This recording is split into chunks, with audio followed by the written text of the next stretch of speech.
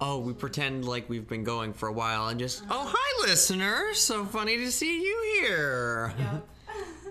Huh. Okay. Okay. Oh, hi, listener. Yeah. This is the Madness in Movies podcast. Where we talk about movies through the lens of madness. And madness through the lens of movies. Is that pop culture? We talk about pop culture through the lens of whatever. And we find madness in the places that you least expect it. Oh, yeah, I like that part. Right? That one's the good one. Yeah. The other one's fine. Yeah. That's the money shot. Yeah. So, today we are reviewing The Stepford Wives. I can't believe I worked up the nerve to watch this movie. This is a movie that I watched when I was like 10 years old. Who let you watch this? Well, it is rated PG. For the record, it is PG. And also, like, I don't know. I mean, a lot of 10-year-olds are, but I was like a very like precocious 10-year-old. I was reading all sorts of stuff.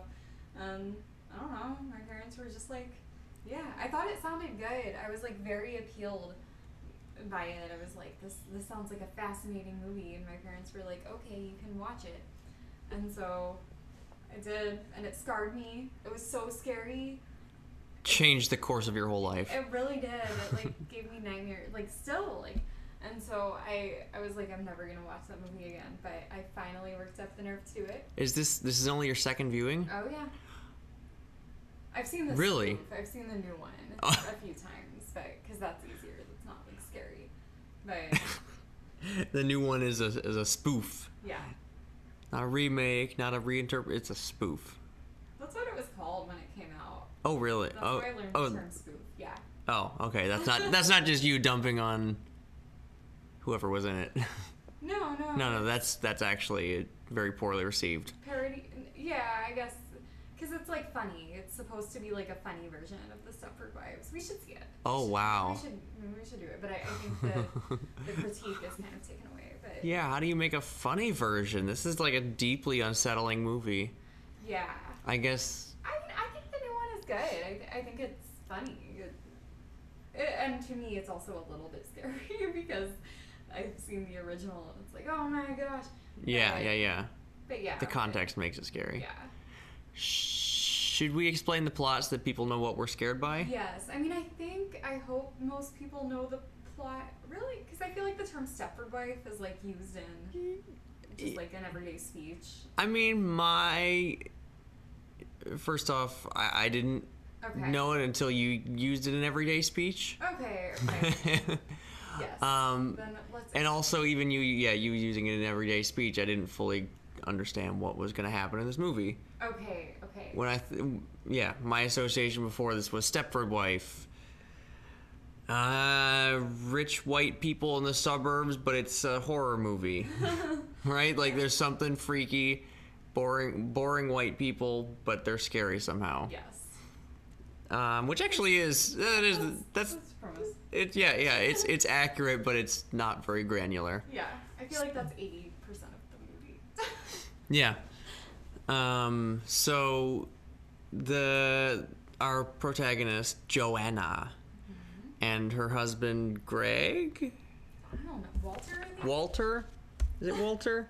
I think it's Walter. Her boring ass husband and the two kids move from Manhattan to some sort of idyllic white people, white flight commune. We were debating whether it's like upstate New York, or whether it's supposed to be like the countryside of Connecticut or whatever it is. I don't know. They go to a village where everybody there is like as a lawyer or an aerospace engineer or they're all respectable professionals, and all of the housewives are perfect and bland and just bake and have no thoughts in their head. And they love cleaning. They just love cleaning. They love talking about cleaning products and like how to best keep their man happy. Yes. Yeah. And there's a little bit of a like sexual, I don't know, like one of the early scenes in the movies is that a guy just comes up behind his wife in the garden and just gropes the shit out of her, and she just stands there and takes it. Yeah. And it's like, oh, and then what? They run into another couple that's like having sex, and the wife is just like singing her husband's praises. Like, oh, Hank, you're a god. You're my champion, Hank. Oh, Hank. they like overhear. Yeah. Yeah. Yeah. So that too. Yeah. And so Joanna is just walking through this town, and everyone is being weird, and she's like, why is everyone being weird? And she's like trying to solve the mystery of why everyone's being weird with her friend, Bobby. And those two are the only non-weird ones in town.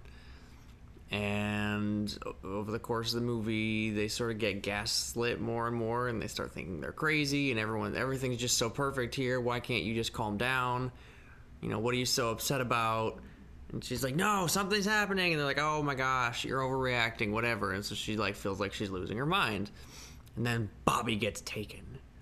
Bobby gets taken and turned into some like animatronic housewife thing that when you stab her she doesn't bleed, and then she just says, oh, why would you do a thing like that? But she doesn't bleed, and then she just like glitches out and starts like repeating whatever.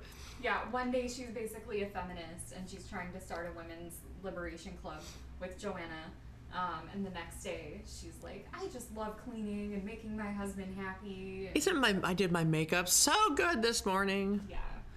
Yeah. Yeah, so then Joanna really feels like she's losing her mind, and the children get kidnapped, and it's a whole thing, and it spirals out. Like you have to understand, this movie is like 2 hours of just like quiet, unsettling, and then suddenly Bobby gets taken, and the whole movie like flips, and it's like really creepy, and like people are like locking her in rooms, and she's like running around the town trying to like find her kids so she can get away and leave this place forever. And then they take her and trap her, and she fights her animatronic hollow self, who walks around, I don't know, whatever, like Joanna at this point is like bruised, and her hair's all messed up, and like her whole face is, and just like it's like worn out, and just like and like dirty, and then has to fight her like perfect, beautiful, shimmering, naked, right? Like again, this is a PG movie. It's freaky that it's a PG movie. They couldn't get away with this shit today. This like naked, like they make a point of like lingering on like her, like the perfect boobs of the like replacement Joanna. And the replacement Joanna just smiles and acts pretty, and just walks slowly towards her and just strangles the bejesus out of her. And then we cut to Joanna has been replaced. The soulless body double is shuffling around the shopping mart going, oh wow, I love this new soap brand. End of movie. Yep. That's the Stepford Wives. Yes. I just love this movie. I mean, it is so freaky and creepy and terrible and hard to watch, and I also think it's such a powerful social critique. Yeah. I just love it, and I'm so happy that this movie exists. It definitely feels like the kind of like, oh man, you couldn't get that made today kind of movie. Like, yeah. I don't know. It's such a like time capsule. Yeah. Was there something in the water? When was it? 75? Yeah. When was Cuckoo's Nest? The movie. I want to say around that time. Yeah. Like this, it feels like it. Like it feels like they're cut from like a similar cloth. Yeah, and I think Clockwork Orange too is. Yeah. In some ways, I've always said there needs to be a feminist Cuckoo's Nest, because Cuckoo's Nest is kind of like anti-feminist in a lot of ways. I feel like this is sort of the feminist Cuckoo's Nest in some ways. Huh. Just a fighter, a rebel person gets put into man, she goes out walking at night, and then they tell her, you shouldn't go walking at night, ma'am, stay in your house. Like, I mean, she's literally creating a women's liberation club. That's a good part of the movie, is she and Bobby are doing that, and these other housewives are like, oh no, this isn't right. I would never. Yeah, so it feels like, a very similar arc. So, yeah, I think one of the first things that we just wanted to address in general was I just think this movie illustrates so well the connection between Satanism and patriarchy. Yeah. And the ways that kind of, I don't know, they overlap and bleed into each other, reinforce each other, and it's... Yeah, the perfect woman is not only physically perfect and beautiful and this robot that is made with, the exact proportions that men want or whatever, but also emotionally and psychologically perfect, is not, thinking about women's liberation, is not complaining about things that are going wrong, is not saying that she doesn't feel loved enough or that she wants to move from this place. She's just there to please her husband and make him happy and clean the house and be obedient and compliant. And that is kind of what's defined as sanity. Yeah, and being, I don't know, like, being upset about anything is insane.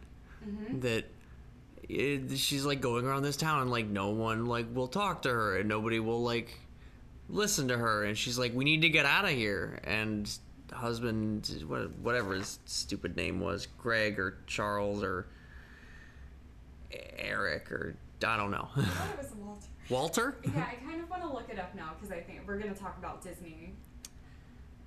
Oh. Okay. We're going to go with, You look it up. You look it up. I'll keep talking. Okay. Stupid husband, name to be determined, is like she's walking around this town, like no one listens to her and no one will, like, I don't know, like people are changing right in front of her, and the husband's like, I'm worried about you. You need to go see a psychiatrist because, gee whiz, you're acting a little bit crazy here. And she's like, don't you get it? She was Bobby was a women's liberation activist one day, and then the next day she, like, lost half of her vocabulary and all she can talk about is soap. And he's like, well, why don't you clean more often? And maybe Bobby's onto something, and it would be nice if the house was cleaner. And she's like, ah! But you can't say, ah! You just, yeah. And she's the crazy one for being concerned about that. Yes. Okay. What you got? Joanna's husband is Walter. Oh. At least in the new one he is. I'm, like, having trouble finding it in the old one for some reason. I would trust that. I don't think that's a coincidence. We will talk about Disney later.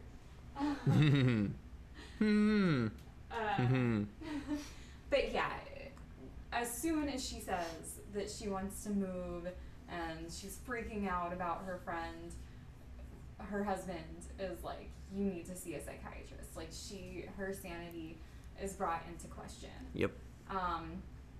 And I think one reason that I love this movie so much is that it describes what a lot of different types of early, some current therapies, medication sometimes, ECT, lobotomies, like what mental health treatment does in this visceral way. It, like, takes it takes the individual who's rebelling or just being really weird or unique or whatever and replaces them with someone who's docile and, obedient and compliant. And I think it's interesting because when we were watching the movie, you were saying you were surprised that it was supernatural, that it was like that a it robot went thing. That it went I thought the whole point of the movie was like the inhumanity of man, and that it would just be very, the point was just that they had brainwashed the wives and that peer pressure did this, and not, no, we take them in a back room and replace them with a mannequin. Right, which is I think Clockwork Orange is more what you thought. Yeah. Have we done Clockwork Nope. Orange? Yeah, we should totally do Clockwork Orange. This idea of, like, behavioral intervention, or just we indoctrinate you or brainwash you or whatever. I mean, that to me feels almost like modern mental health treatment. It's like, It's not. We've gotten away from all of the scary stuff. Now we just indoctrinate you. And Yeah, now we just, we teach you these behavioral tricks and things like that, and just make you more compliant, make you more well-adjusted to the demands of society. But don't worry, we're not replacing you, or... we let you replace yourself. Yeah. And, just to be clear, I'm not saying all of that is bad. I'm not saying, mental health treatment should be done away with in total. I'm just saying, the way it can be looked at from a certain lens if the goal of the treatment is just to make the person a more well-adjusted person to the rules of society, which often it unfortunately is. Yeah. It's not, wow, you live in a town full of mannequins. That must be hard on you. Weirdly, the psychiatrist in the movie is the only person who actually, really gets it. A female psychiatrist. A female psychiatrist is like, you live in a town full of mannequins and your best friend just got body swapped. You should probably get out of there. Yeah. Yeah, and her husband is trying to encourage her to go see a male psychiatrist. I think he says that. He's like, you can go see one of the guys. And she says, I'll pick the psychiatrist. I'll find my own, thank you. Yeah. And so she sees, an awesome female psychiatrist. Although, that psychiatrist, it's interesting. She says, you should get out of there. But she does say, I'll write you a prescription. Okay. At first, I thought that was part of the trap. I thought that was part of, you go see the psychiatrist, and the psychiatrist tells you, of course I'll help you get out of here, but first just take these pills. And the pills would, I don't know, make you into a Stepford. Yeah. I thought that was part of the trap, but as it went on, it became more and more clear to me that I don't think that was. No. I think that legitimately, that female psychiatrist was, the only person on her side. Yeah, I think so. And I think it's just worth pointing out that still the psychiatrist wasn't...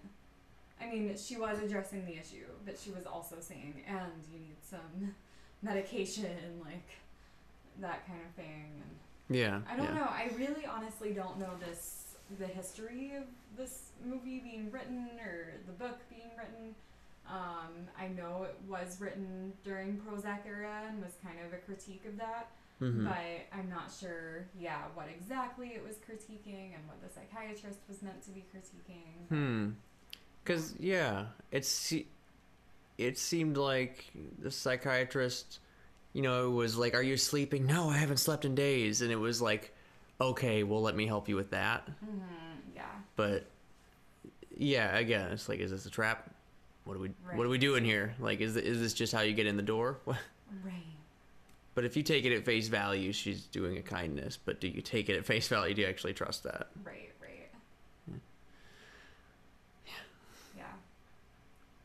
But in general, I think the movie is a great critique of especially a lot of the early treatments that used to be given to women. Anyone who didn't want to be married or stay with their husband, or who was restless and didn't do the housework, had to be on bed rest, or various types of kind of horrific treatments. I was thinking about the yellow wallpaper. Yes, that's the name of that. Yeah. I definitely had that short story in my head and couldn't come up with the title of it. Charlotte Gilman, I think. I don't know who wrote it, but... Do you want to describe it very briefly? Yeah, basically a woman who, I guess she doesn't want to do housework, or she's restless, she doesn't want to please her husband or whatever. She is locked in a room on bed rest for, I think, like a month or something, and just goes completely crazy, like anyone would. So. Yeah. Yeah, what do they call that? Solitary confinement? Yeah, I think the diagnosis was neurasthenia at that point. And this was very common. Just put a woman on bed rest, and then she'll suddenly want to do housework after, and it will make her better. It's great. Yeah. It's such a useful tool for the modern man.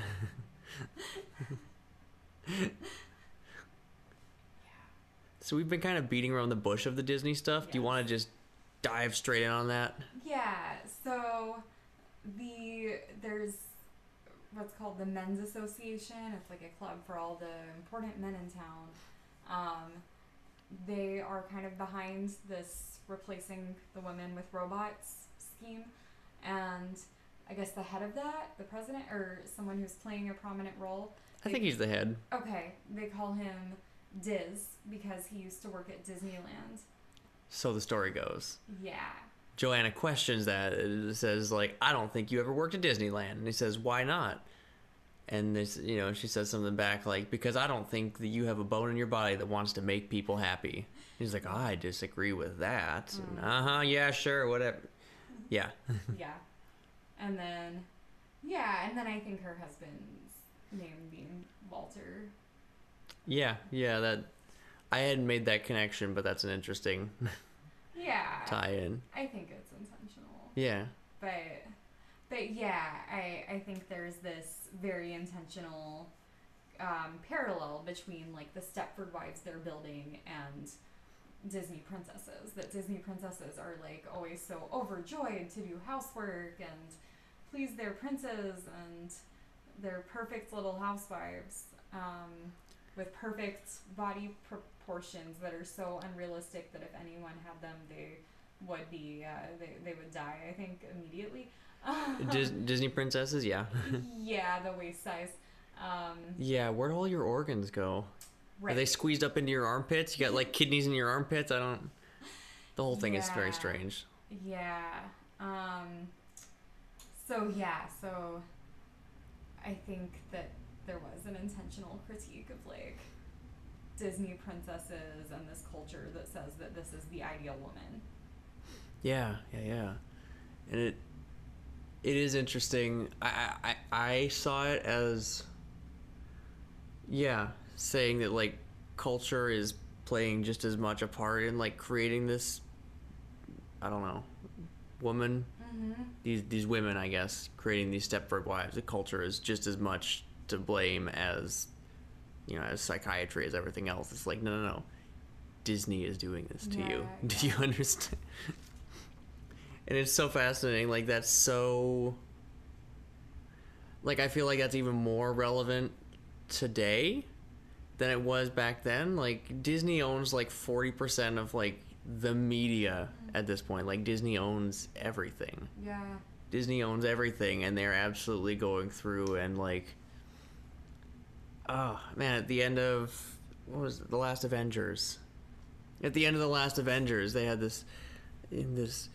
hashtag girl power, right? Like they have all of the ladies come out and they all wearing a sexy Iron Man suit, but still fighting the bad guys, but still in love with Tony. We're so feminist. So yeah. romantic. Yeah, and I've been following Lindsay Ellis's like critique of, well, she has a lot of critiques of Disney and just like all of the like hashtag girl boss and like all of the like we reboot Beauty and the Beast, and it's feminist sort of in like a very surface bland way that makes people turn off their brains, but like no, and it's still telling you to be smart and beautiful and demure and fall in love with the asshole Beast. They made the Beast more of an asshole, and she still loves him because the plot says so. Yeah. I was thinking about that actually now that I actually don't think the Stepford Wife is the ideal woman now. I personally think if you want to be a stay-at-home mom and cook and clean, then you're weak, or you're not smart, or you're not strong. You're not the ideal woman. You're not as productive. We've increased kind of the capitalist standard now that women are in the workplace. There's this demand for them to be in the workplace, not just a right. So yeah, now I think what you're speaking to is like, it's supposedly more woke, but it's not really more woke or more progressive. It's just a different ideal woman that they're talking about. Now the ideal woman is strong and badass and super able-bodied, so she's fighting these bad guys.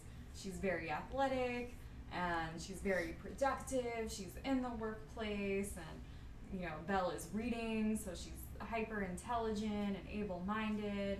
Yeah, and she's hot and perfect and still. Well, of course. Yeah, still very much catered toward the male gaze. So yeah, I find that interesting that I feel like there's a lot of men today that would watch the Stepford Wives and kind of pat themselves on the back and go like, oh, we've grown so much. Yeah, like I don't do that. I would never expect my wife to do that much housework. We split the housework now, but there's still this expectation for their wife to be. I think Gone Girl is really. Oh yeah. Speaks to it. I think she has the cool girl monologue. That's the new ideal woman. That's the new Stepford wife. Did we do an episode on Gone Girl yet? I don't know if we did. We'll have to check. Yeah. But if there is, we'll link to it. If there isn't, watch out for it because that shit is coming. Yeah. But yeah, she talks about kind of the cool girl is all the things I just said, super athletic and able-bodied, and also enjoys lots of like male interests, loves playing stereotypically male interests, loves playing video games, loves eating pizza, follows sports, and also, perfectly hot and a size 2 and all of this. Yeah. And so, yeah, I think there's a lot of men today who would be like, oh, of course I don't want a Stepford wife. That's so uncool. She just stays at home all day. And they think they're like super progressive, but they just want a cool girl. And, yeah, so I think it would be interesting to see Stepford Wives remade with like, instead of these perfect housewife Disney princess like robots, if it was perfect like cool girl badass. Let me get you a beer. Let me get you a beer. Let me get you a beer. Let me go fight bad guy. Let me go do karate tricks. I don't know. Or let me show you some gymnastics. I am strong. Like that would be, I think, the new Stepford Wife. Man. Yeah. Ooh, that's such a like a powerful like side by side. Yeah. Ooh. Yeah, I'm thinking about a lot of like video game characters. Oh yeah, Lara Croft, right? Yes, I was like, yes. Lara someone. What is it? Yes, yes. the Tomb Raider. Yes. The Tomb Raider. Jeez,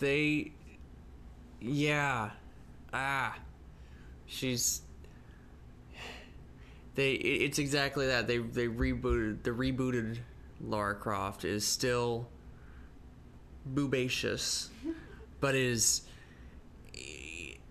independent and smacking bad guy, like putting a pickaxe through a guy's face, but then still very concerned about her male friends and just wants to protect her male friends and misses her daddy, and like yeah. Yeah, Lara Croft is the new Stepford wife.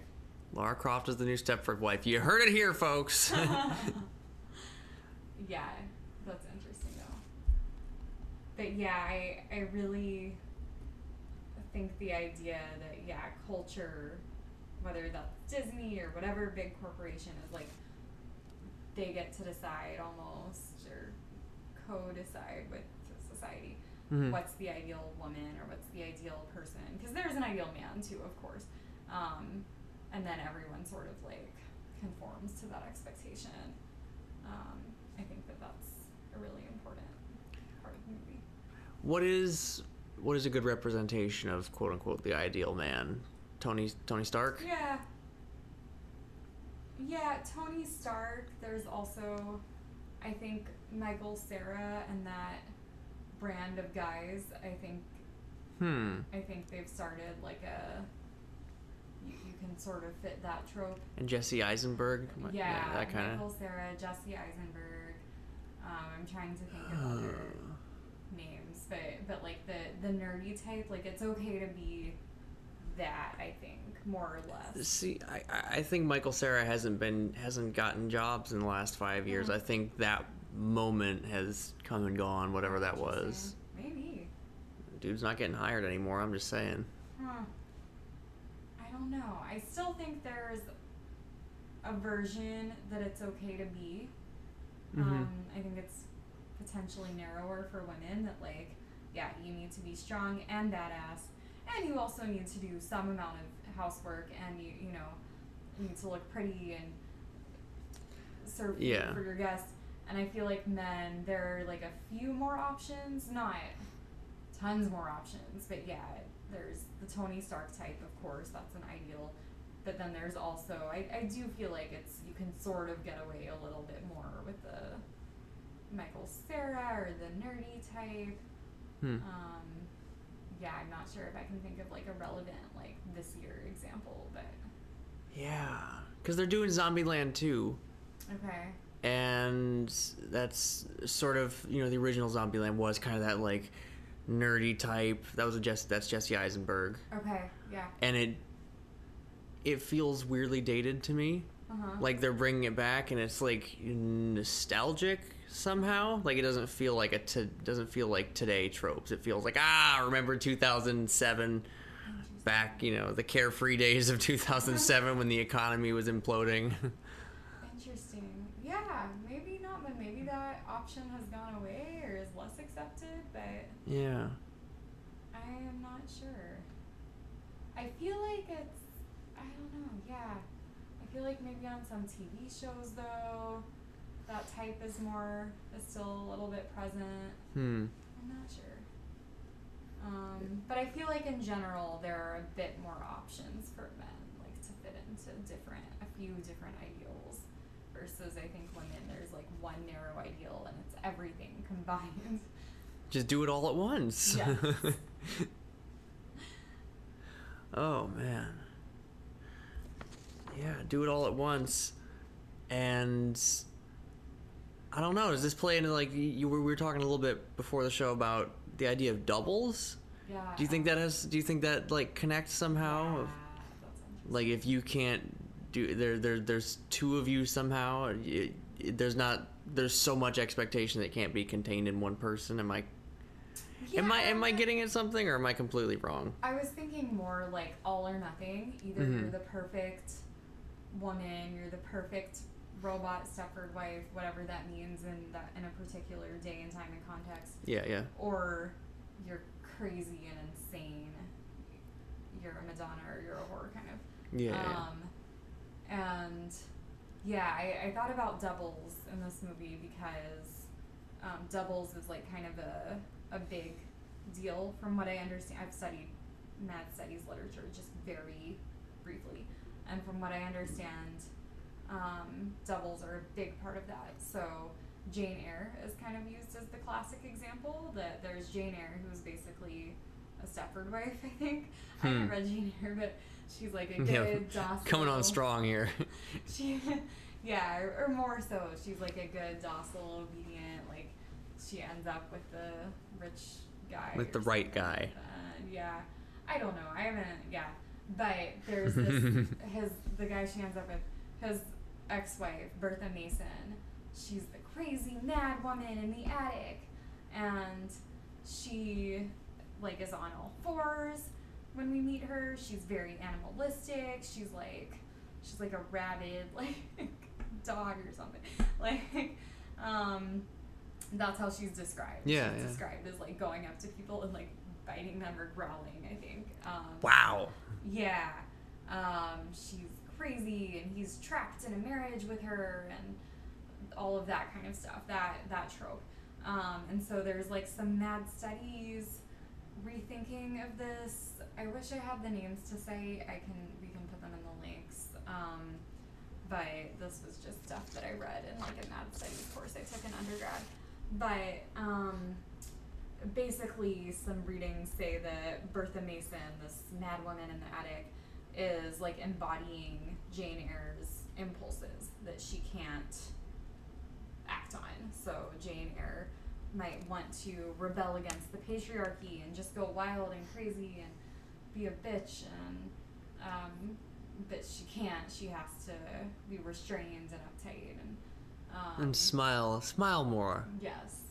And so there's a lot of, like, theorizing on that madness in general represents, like, the impulses that we can't act on and our unrestrained, unbridled emotions. And I think, tying that in with feminism, like, what is it that women can't be? Like, what is it that we want to do but we can't? Like, that's the mad woman. And so, yeah, I think Stepford Wives, I don't know if it was intentional or not, but it felt like it was kind of playing on that there was a devil, there's the real human who's like this quote unquote mad woman now, because by virtue of just being human as a woman, you're like mad and you're crazy. And then there's the like perfect, restrained, self-controlled, self-disciplined, can do everything, compliant double, which is the robot. So yeah, I found that really interesting. And I think that's kind of maybe what I'm pointing to with the ideals, like men. It seems like there were a few ideals that, like, okay, if you don't fall into Tony Stark, well, maybe you're a Michael Cera, like. I feel like you can even be like, I don't know, the Wolf of Wall Street, like, like a selfish asshole, but like a cool selfish asshole. Yeah, I would hesitate to even say you could be Jonah Hill in that movie, but I think you can get away with it more than Melissa McCarthy. I don't know though. I just think there's like a few different options. Well, like, it sometimes feels like for women, there's like one option and it's all of those things combined. And if you don't fit into that, then you're crazy, then you're mad, then you're a loser, or whatever it is. But I'm not sure though. I mean, I think both men and women, like, and everyone else, like, faces that idea of you have to be this one ideal. Why aren't you perfect? Yeah. Or not, you're the evil double or whatever. Perfect self. Yeah, the evil twin. Yeah.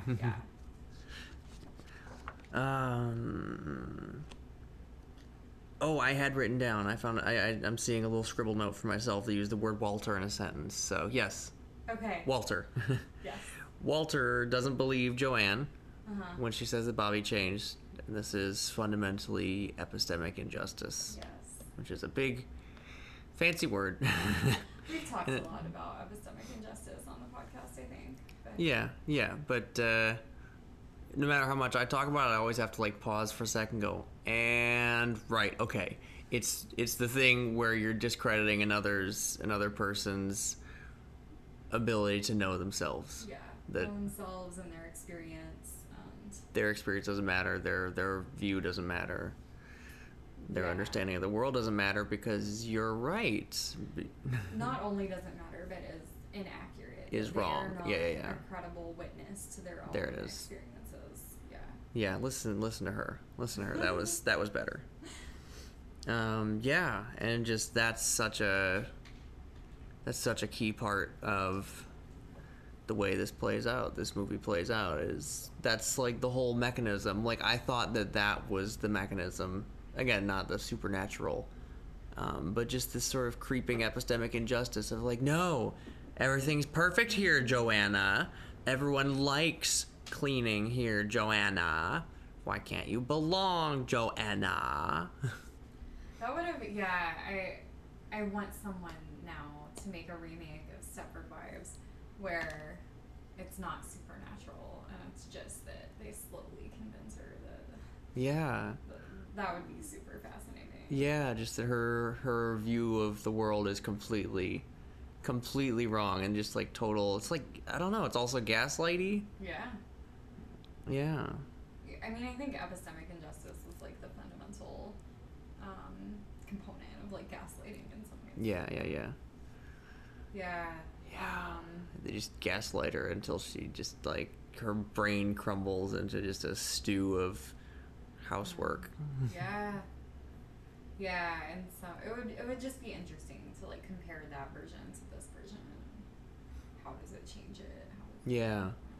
In some ways, I feel like this version needs to exist. Like, we need to show viscerally with a metaphor, like, this is what the patriarchy is doing.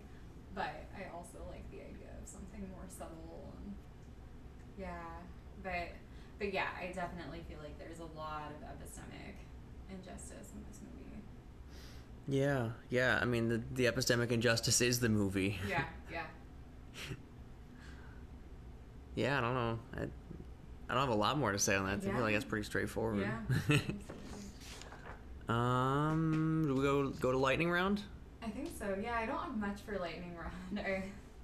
I like love this movie as like a concept and but Yeah, yes. and it's really like slow and like hollow, I guess, for most of the movie, and I think that's like the entire point. Like we were talking about this, that like, yeah, it's 2 acts of like yawning and just going like, this whole thing feels creepy, but I can't figure out why, and nothing is happening. Like, and then you get to the end, you're like, wait, the whole point was that it was supposed to be boring, but it was supposed to feel wrong, but in the most boring way possible. Like, oh man, they got me.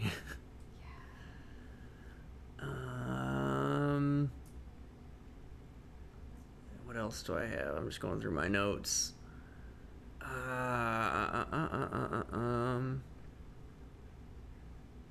Yeah, I don't know.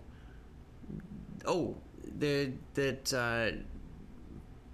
Joanna had Bobby, right, for most of the movie, and I think there's something important there about 2 people being together. Yes. And that, like, if someone else is valid, like, I think that rolls into like the epistemic injustice. Like, it's so much easier to hold on to your sense of self if someone else is validating your worldview. Totally. Yeah, if you're alone in your worldview, like I feel like that's when it becomes untenable because as humans we like need to be seen and heard by someone else. Yeah. Or to, like belong to the consensus, belong to some kind of consensus. Yeah, Joanna and Bobby had their own tiny like consensus world and like culture built up, and then that was just totally shut down. Ripped away, yeah. First there were 3, because they had the redhead with the foofy hair. Right, yeah. First there was 3 of them. Yeah. Charmaine. And then there was 2. And then there's just Joanna. Yeah. God, that's just, that's freaky to like think about. Yeah. Oh, I never quite figured out. I had this written down to try to flesh this out in some kind of metaphor. That like Joss Whedon is like a victim of Disneyification. Oh, which one is? Oh, this is real world, real time. Yeah, not part of the movie. Oh, okay. Not part of the movie. But I was like, Disney turns you into soulless robots that just tell the same 3 anecdotes over and over again. And then I just shed a single tear for Joss Whedon. Who's Joss Whedon? Okay, Joss Whedon. He created Buffy the Vampire Slayer, which is like, yeah, kind of like secretly like feminist, radical. Great, whatever. Did he do Firefly? I think he did Firefly, which is also like a revolutionary sci-fi show. Like, he's a big deal, with the big deal like creative person who like writes like in a very particular way, like has a voice and like is really good at dialogue. And Disney took him on, and Disney had him do the first Avengers movie, and it was fantastic. And then, but like, you could sort of see the like creeping corporate influence, and then he did the second Avengers movie, and that just about broke him. Like, that actually, like he said in later interviews, like he had to kind of like step away from like writing for a while, and like Disney just like squeezed the soul out of it, and just that that he'd never work with Disney again, and that he'd never touch a Marvel project again, and like Joss Whedon was like the best of them. That's depressing. He was like the best of the creators that they had, and Disney just squeezed the life out of him. And turned him into just like bland, Dr. Bland. Similarly, the Russo brothers, who co-created Community, which is amazing and radical and weird. Then they got pulled in to do like the next Avengers movie. They took over after Joss Whedon, and kind of the same thing. Like, they seem to have survived better. Like, it doesn't seem like it's like they haven't like had like a mental break, but they're also just like blandified and just like slowly being like sucked into the ooze. And just like, Disney. That's Disney. Oh, that's fascinating. Yep. Cool. I think I'm. Okay. What you got? I just wanted to talk for a second Yes. about how awesome Bobby is. Mm-hmm. I just loved her as a character, and I feel like we don't see female characters like her anymore. Huh. She was like very real. I also wanted to point out she was Jewish. Yes. She said it, and it was interesting. She said at the beginning, she's Bobby Marco, and she said that's an upgrade from Markowitz. Or she say like upscale Markowitz or something like that. Like that. I think she changed her name or something like that. Yeah, I'm curious to know like what exactly that meant in the 70s or whatever. But yeah, I just found that interesting. I feel like we don't get to see like Jewish female characters who we like a lot in film. So I was really happy about that.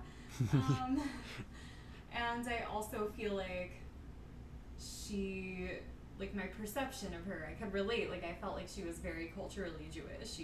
She talked about having like a messy house or whatever. And obviously, this is a stereotype, but I feel like there's some stereotypes that like Jewish women are maybe less into the housework or whatever. I don't know. More messy. I don't know if that's a stereotype or if that's just something I had heard.